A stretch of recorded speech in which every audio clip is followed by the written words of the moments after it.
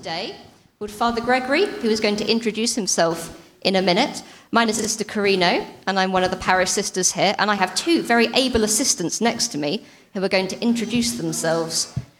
What's your name, Antabella? Huh? Do you want to say your name into the microphone? Antabella. And how old are you, Antabella? 5. Antabella is 5. Menna?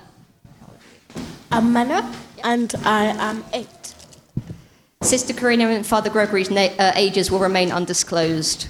So, Father Gregory, would you like to introduce yourself? Sure. My name is Father Gregory, and I'm 34 years old. Speak for yourself.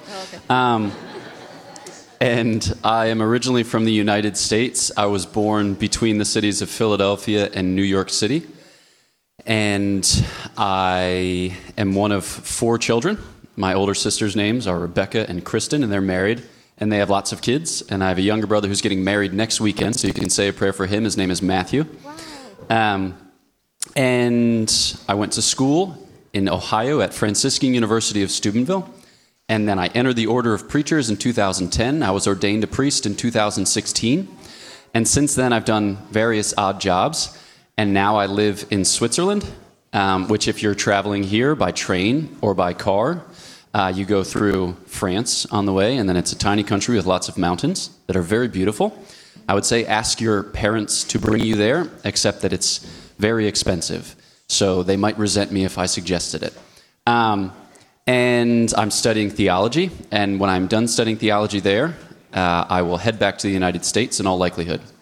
And I'm just here for the weekend at the invitation of Father Lawrence Liu, so very delighted to be here. And there you go. Very good. Okay, so the way this is going to work is we have our questions box where you've all submitted questions, and then if we exhaust the questions box, which may not happen because you have filled it very well, I'm very proud of all of you. Once we get to the questions box, Sister Lucy has a roving microphone so she can take questions from the floor. And I think Mare might be helping her out with that as well, so we're very grateful to Mare for helping with that. So, Menna, what is our first question? Speak into the microphone. What is God made out of? Wow. Excellent question.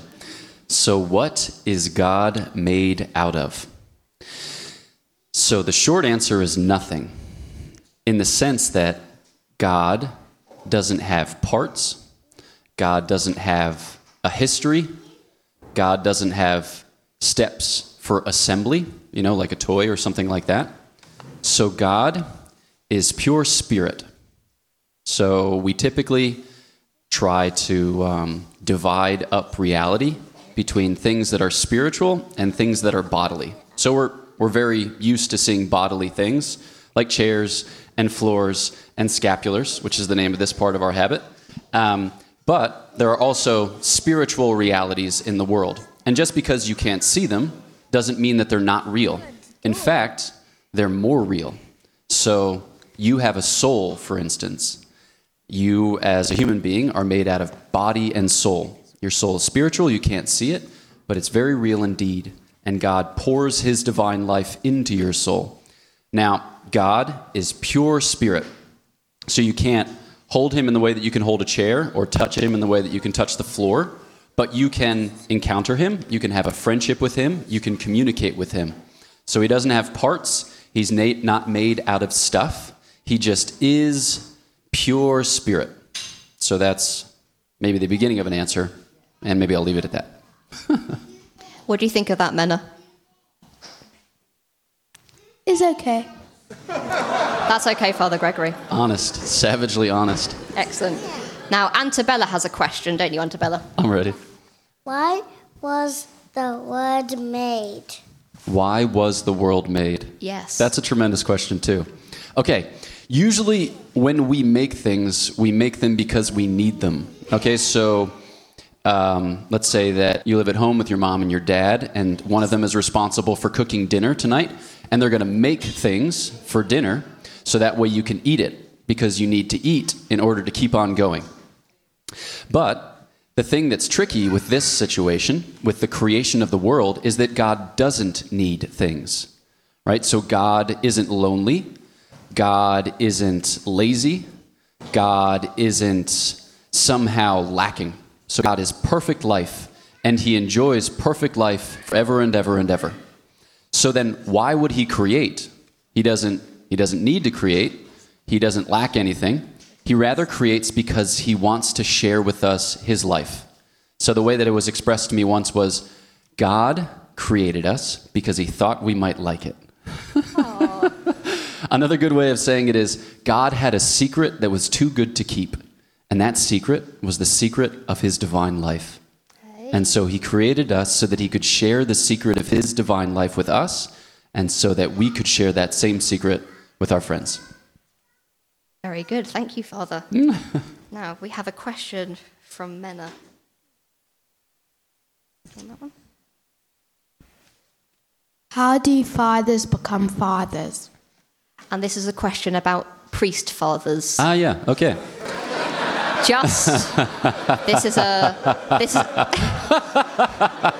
This is a family-friendly radio show. Exactly, yeah. Yes, with care. So it depends on where you live and what century you live in. You know that word century? Like if you live in the 1900s or the 2000s, whatever, you get it. But usually you experience a call from God, so he starts moving you in a certain direction. Usually you start to want to pray more, and you want to go to mass more, and you want to give up good things so that way you can get hungrier for the Lord, and you want to study the faith so you can know about God and have a more rich relationship with God, and you want to serve the poor, and you want to dive into sacred scripture.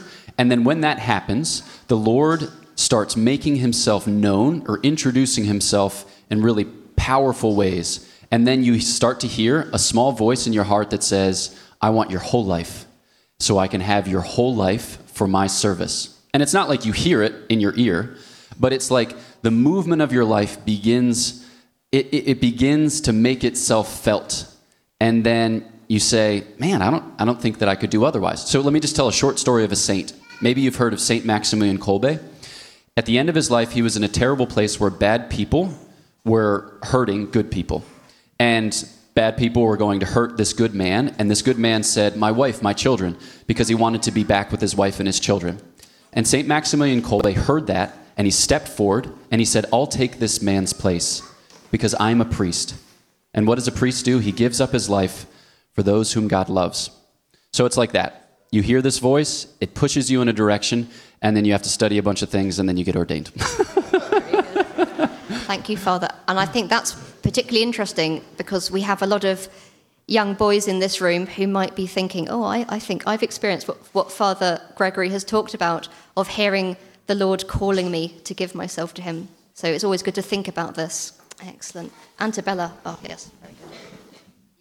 Why does God allow bad things to happen? Why does God allow bad things to happen? That's a great question.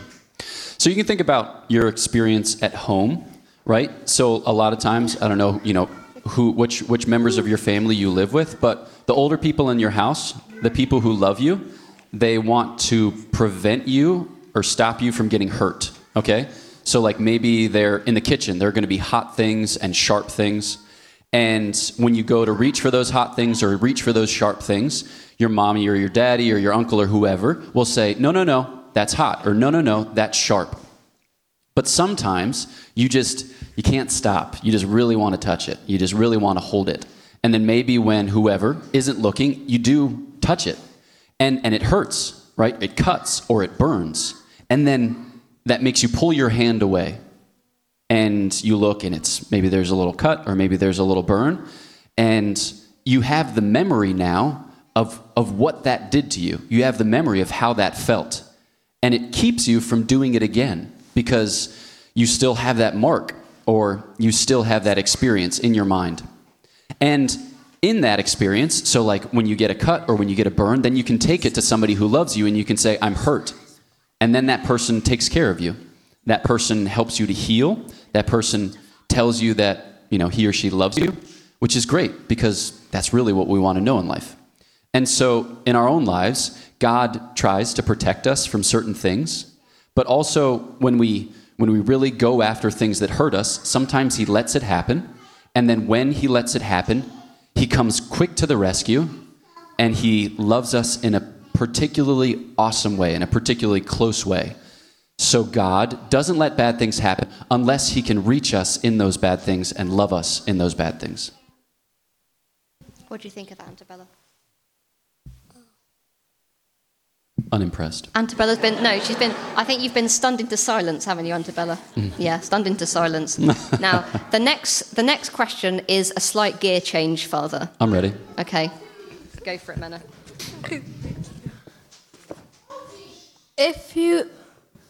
If you had to be any kind of pizza topping, what would it be? Yeah, that's a Can great I just question. clarify, Father? That's not if you could eat any. This is an be. ontological question. This is about being. No, I thank you for that.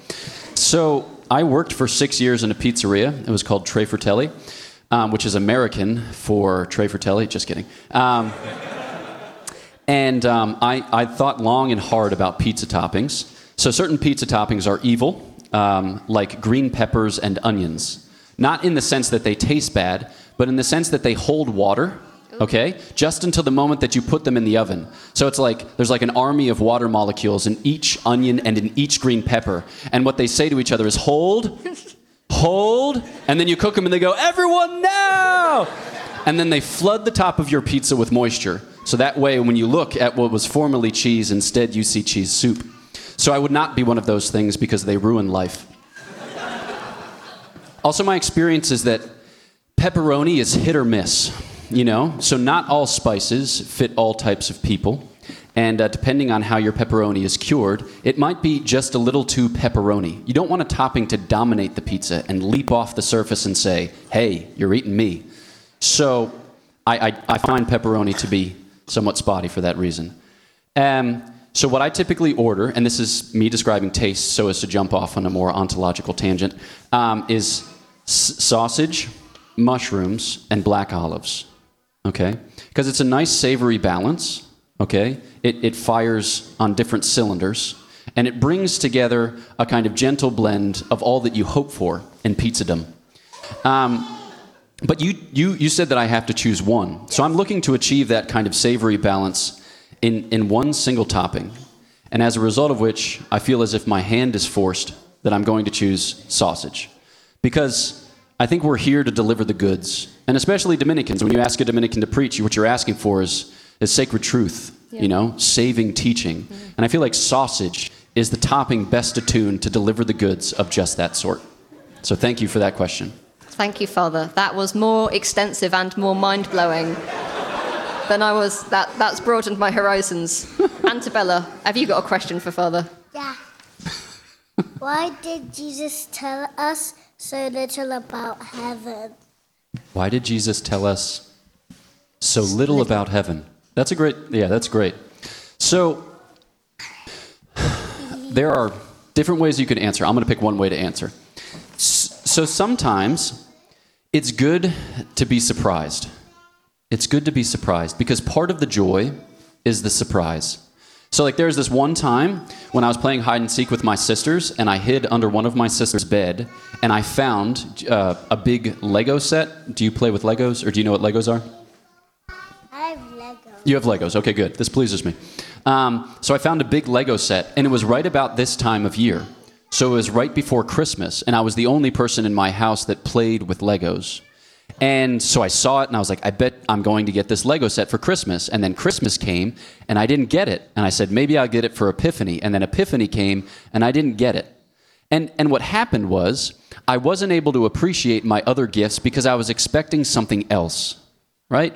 And so my experience of Christmas and of Epiphany was kind of bittersweet because, you know, my parents loved me and they gave me good things to show that they loved me. But I didn't have the thing that I had imagined. And here's the thing. There's no way for us to imagine how good heaven is. No way for us to imagine how good it is. St. Paul says, eye has not seen, ear has not heard, nor is it so much as dawned on the heart of man what God has ready for those who love him. So instead of showing us an image so that we get our hopes up for something like that and then are disappointed when we don't get it, God says, I'm going to give you nothing less than myself. And I want to draw you into that relationship, and I want to bring you closer to me, and I'm not going to let you settle for little images, for little pictures, for little indications. That's an overly complicated word. So I'm going to just speak to you of my love for you. And then when you come to heaven, then you'll have all of eternity to appreciate just what heaven is like. Marvelous. Thank you, Father. Now, our next question is a good question for this time of year. Now, those of you who are at our children's liturgy of the word this morning, you all know what time of year it is right now, don't you? Can you shout it out? For those of you listening on the radio, you may have heard several children shouting Advent. And that is correct. It is Advent. So, Menna, you've got a question that's quite a good question for Advent, haven't you? Yeah. Let's do a swap. Why has Jesus never given us the exact time, day, and year of when he will come to save us at the end of time? That's a great question. And it's one that many, many holy people in the last 2,000 years have thought long and hard about. I think maybe one way to do it is this. So Jesus is coming again, and we're all meant to prepare for that. But while that is very, very important, we also have the opportunity to welcome Jesus who comes to each of us now. Saint Bernard of Clairvaux, who lived in the 11th and 12th century, he said, Christ comes to us in 3 moments. He comes to us in his birth at Christmas, so 2,000 years ago. He comes to us at the end of time, and he comes to us in the present moment. And in the sacraments, right, in our participation at Mass, in our prayer, our daily prayer, in the love that we show for our brothers and sisters, we have the opportunity to welcome Jesus here and now. And he wants us to enjoy that, and he wants us to grow in that.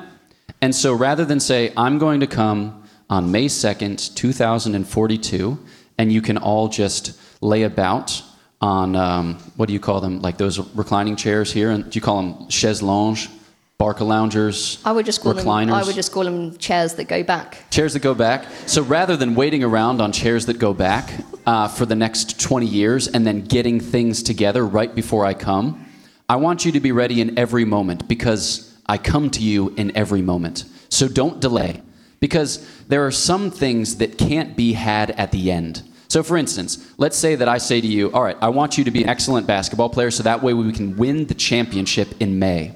And you say, cool. I'll start practicing at the end of April. You don't actually want to win the championship because you can't become a good basketball player in 1 week or 2 weeks. You have to spend the next 6 months training and preparing. So too with our relationship with Jesus. We can't just borrow it from somebody at the end or just get back up to speed with a few days left.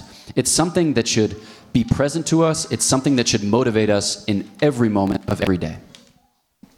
Thank you, Father. What do you think of that?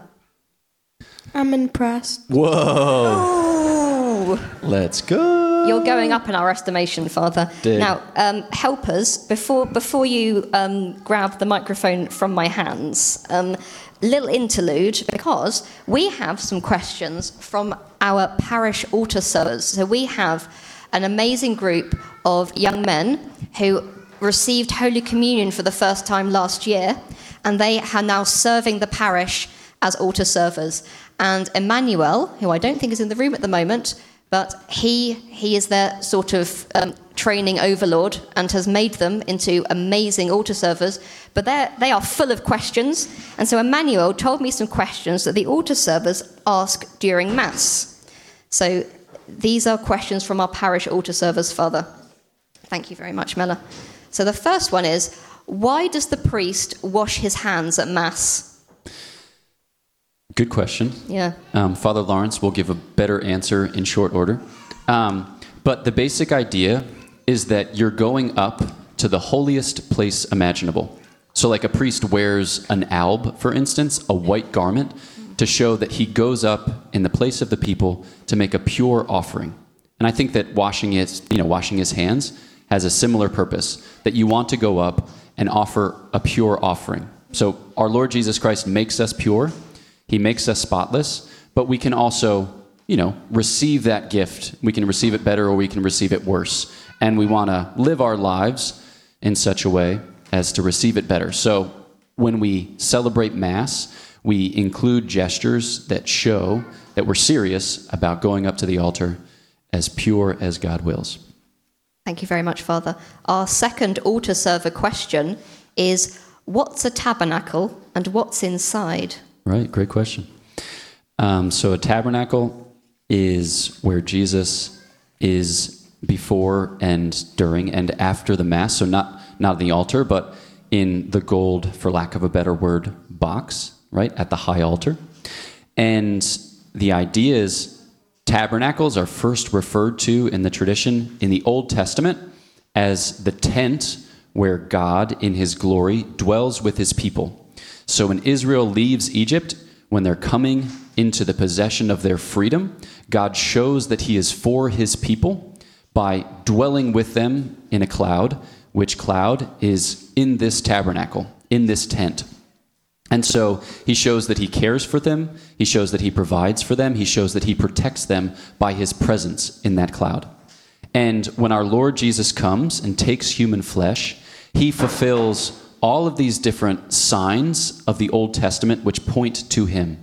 And so our Lord dwells with us in bodily form, even more powerfully, even more magnificently, in the most holy Eucharist. So when Christians read the Gospel of John, for instance, they read this line where it says, "I no longer call you servants, I call you friends, for I have shared with you everything that I have from my Father." And it's true of friends that they spend time together. You can't have a friendship with somebody unless you spend time together. And so our Lord so wills to share friendship with us that he dwells with us here on earth. And he dwells with us in such humble fashion. And he wants to be available for us. He wants to be available for us for adoration of the Most Blessed Sacrament, which we have here at St. Dominic's before the 6 p.m. Mass, at least on the nights that I've been here. And he wants to dwell with the sick so that they can receive him before they go to meet him. And so the Lord remains in the tabernacle so that way we can enjoy his friendship in close ways, in intimate ways. Marvellous. Thank you very much, Father. I have one more question that I got asked at Mass today before I hand back over to my helpers, who are, I think, slightly on the verge of mutiny because I've held the microphone for too long. So I got asked at Mass today by a young lady a very good question during the Liturgy of the Eucharist, and this might need some explaining, Father, for the viewers at home. I'm going to be doing some like miming, but just, bear with me. Why, Father, at Mass, why do you make Holy Communion look like Pac-Man?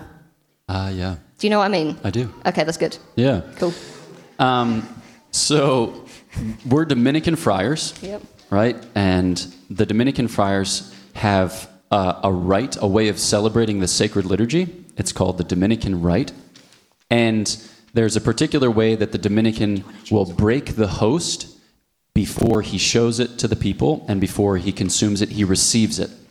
And that way of breaking the host, first breaking it in the middle, and then rotating one half of the host 90 degrees and rejoining it to the other, is it's the practice proper to the Dominican rite. I don't actually know if it's true of other rites because I don't know them, but I know that it's true of that rite. And there's different signs in the way that the priest celebrates the liturgy, which communicate different realities. One thing that I like about how a Dominican receives Holy Communion is that he receives it with his left hand, which in Western tradition or Western culture is often seen as the impure hand, or like the bad hand. Don't worry about it if you are left-handed. This is Such not... as me. Okay, right, yeah, so not a condemnation. But a Dominican has hope in God's healing and growing grace, and he has hope that even those parts of our humanity which we think of in some way as bad, that those too can be saved, that our Lord Jesus Christ can save all of it. And so he receives from his left hand as a kind of sign of that hope. And Father Lawrence will be able to answer that question better at a later date. You can just go for it and spell it after the question. Why did God make Jesus? Right. Great question. So why did God make Jesus? So a first step in answering the question is to say, well, Jesus is God. Okay? So Jesus is God. God, we say, is a trinity of persons: Father, Son, and Holy Spirit. We profess belief in one God, but that one God is interpersonal.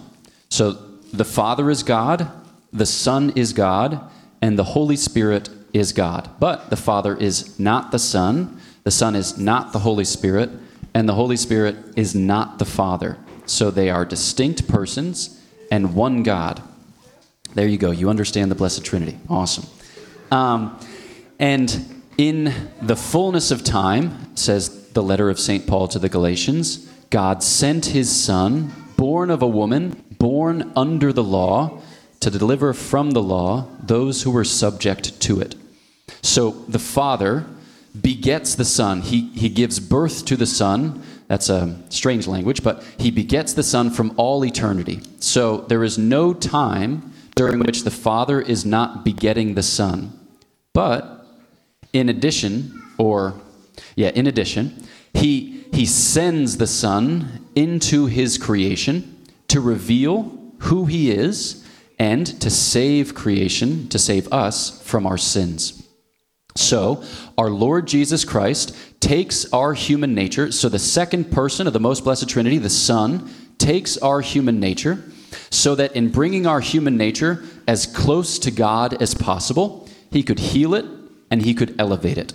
So that way, we wouldn't be kept from him by our sins, but that we could be purified from our sins and then grown beyond our human limitations to enjoy eternal life with him in Trinitarian communion, in divine friendship.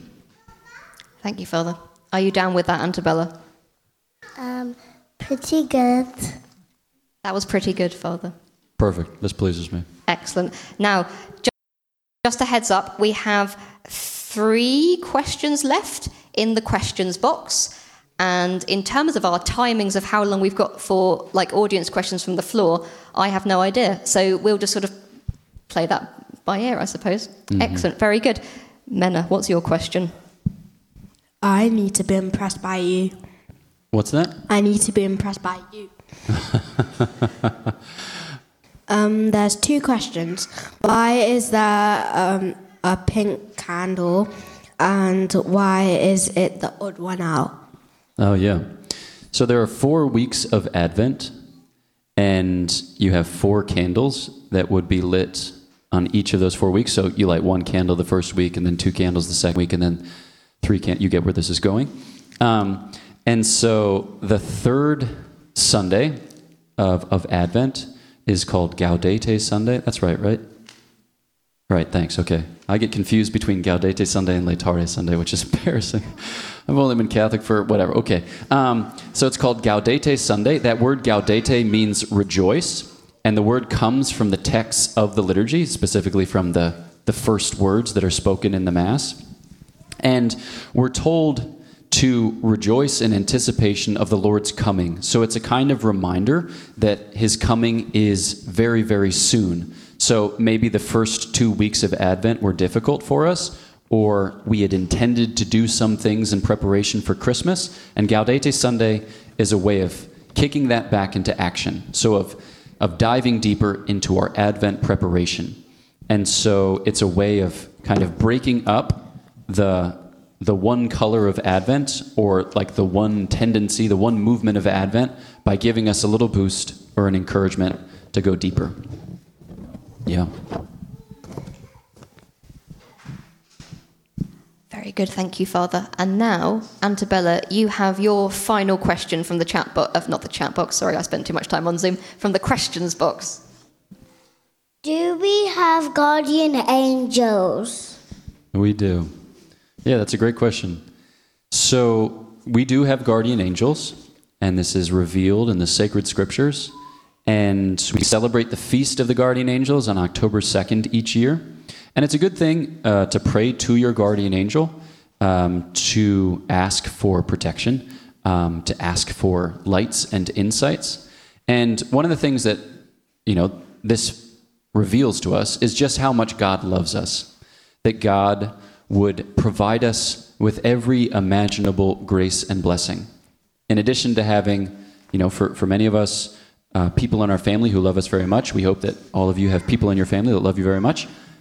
We also have people in our celestial family, in our heavenly family, who love us so much as to seek to protect us from bad things and to aid us in good things. So yes, you have a guardian angel. Thank you, Father. And now Mena has our very, very, very last question from the questions box before we go to the floor. Is it a good one, Mena? An easy one. Perfect. When did Jesus go to heaven? Check this out. You ready for this? Jesus never left heaven. Whoa. Yeah. You ready for this? It gets wilder. Jesus is heaven. That's more amazing than your pizza topping answer, Father. Elaborate, please. Well, we can think about the way in which our Lord identifies himself in the Gospel of Matthew. So he gives a lot of parables in the Gospel of Matthew, especially in maybe chapter 13, I think it is. And he often begins those parables by saying, the kingdom of heaven is like. And fascinatingly enough, he doesn't say, it's like a place where you've got all kinds of cool food and sweet amusement park rides. He says, the kingdom of heaven is, and then he describes somebody doing something. The kingdom of heaven is like a merchant in search of fine pearls, when having found a pearl of great price, went and sold all that he had to purchase it. The kingdom of heaven is like a treasure buried in a field.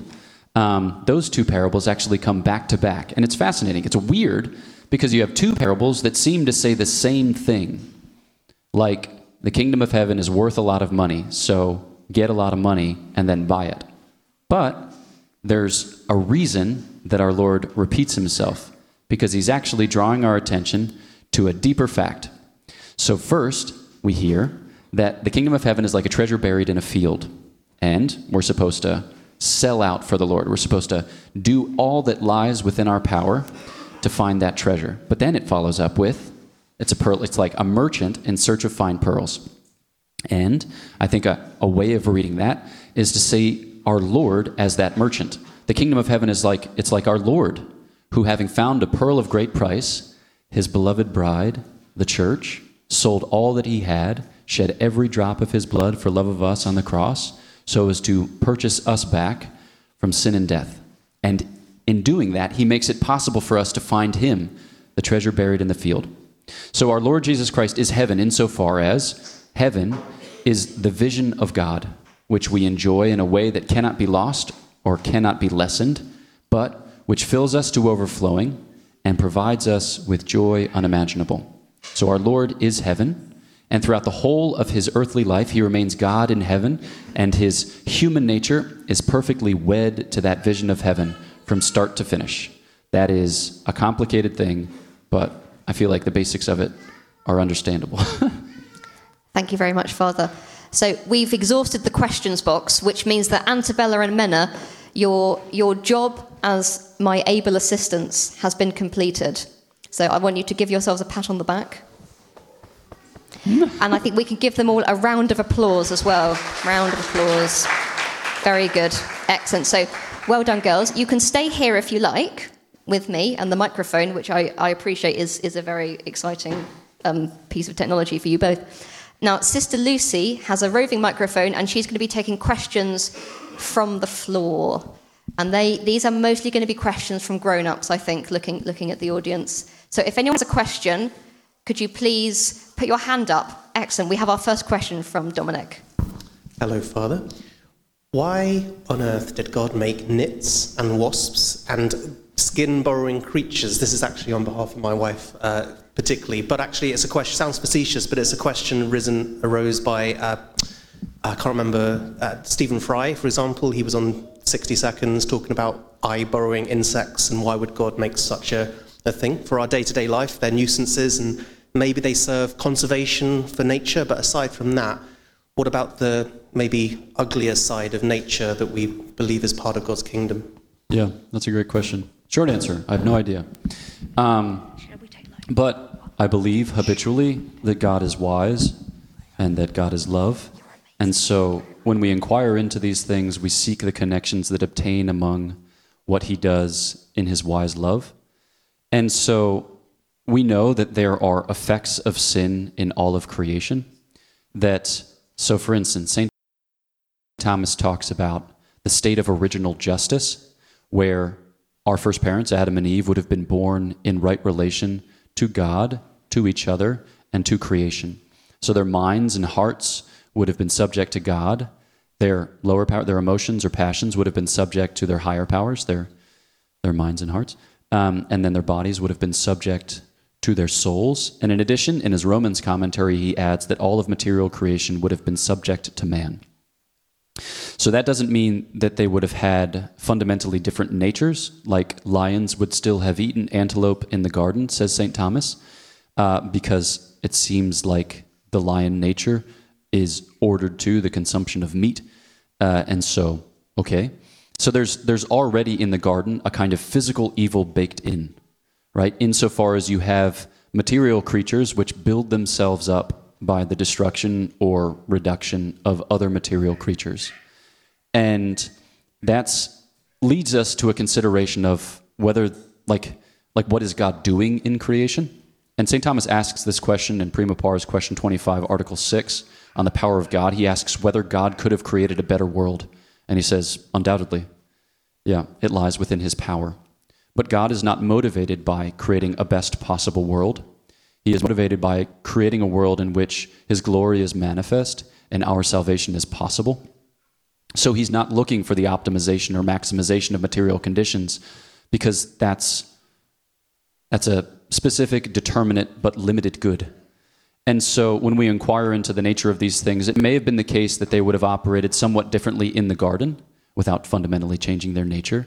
But we can still, gaze into the wise love of God with these aspects of nature, these physical evils baked in, and ask him how he is making himself manifest and how we are called to respond in pursuit of the salvation which flows forth from him. So that's, I guess, the beginning of an answer.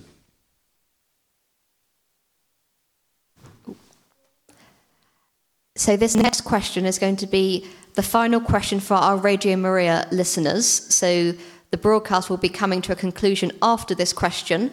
But for us who are together in the flesh together, we can continue hearing and answering questions.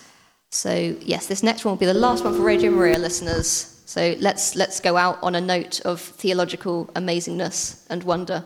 Can you do that for us, Eru? You can do that. So, we all know about school and RE. Yeah. So once my teacher said, we believe that Jesus works through other religions, and in the Bible it says you should only serve one God. But in other religions, sometimes they serve more than one God.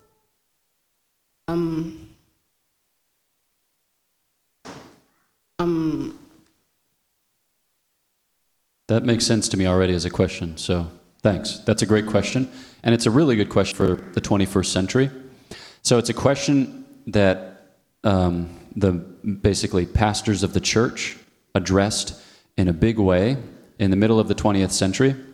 So the leaders of the church come together in what's called a council every so often, and the big councils are called ecumenical councils. The word ecumenical means the whole empire, okay? And at the most recent one, they wrote a document about this, and maybe it's one that you can talk with your parents about or with sisters about, and it's called Lumen Gentium. And those two words are Latin words, and they mean light of the Gentiles or light of the nations. And in that document, the men who got together in that meeting, they wrote about the nature of the church, like what is the church? And they said that basically the Church of Christ is the Catholic Church. They used some language that was kind of fancy, but everything of the Church of Christ is present in the Catholic Church, that we have the fullness of grace, which is God's divine life, and salvation, those things which help us to achieve that divine life. We have all of it in the Catholic Church. But there are some elements of grace and salvation that exist outside the kind of visible bounds of the church, which is to say, the way they explain it is that the church kind of is bigger than what we see as the church. So when we think about the church, we think about like, okay, who professes our creed, who has our sacraments, who recognizes the Holy Father as the universal pastor of the church, and we would say those people are Catholic, okay? But, there are other people who have something of our faith, they have some of our sacraments, right? And they have some kind of governance which looks a little bit like ours. All right, so Orthodox believers, right, they have the faith, they have the sacraments. Governance is a little bit of a difficulty. Our Protestant brothers and sisters, right, they have the sacrament of baptism, they have the sacrament of marriage. So we see that like the Catholic grace and salvation is working there, but it's still from the church and for the church. So if people are saved who aren't Catholic, they're saved by our Lord Jesus Christ, and they are saved in the church. What we would say is like the invisible church. All right, so even though they might not be members of the visible church, they're being drawn into the invisible church. Does that mean that they're just fine and we don't need to bother them? We don't need to tell them about Jesus? No, because we have everything. We have so many gifts, so many riches, and we want to tell other people about those gifts and about those riches so that they too can have all of these gifts and all of these riches. But our Lord, in his generosity, in his love, is reaching beyond the bounds of the visible church to bring people to him. So if you want to, with the sisters or with your teacher, read a little piece of that document, Lumen Gentium. I think it's paragraph 16, describes how this is true. It's a great question. Marvellous, thank you very much. So for Radio Maria listeners, we've come to the end of our broadcast, so thank you very much for joining us. We hope that you enjoyed listening to Father Gregory's answers to our very good and incisive questions from our parish children. So thank you for joining us for the Q&A with Father Gregory Pine.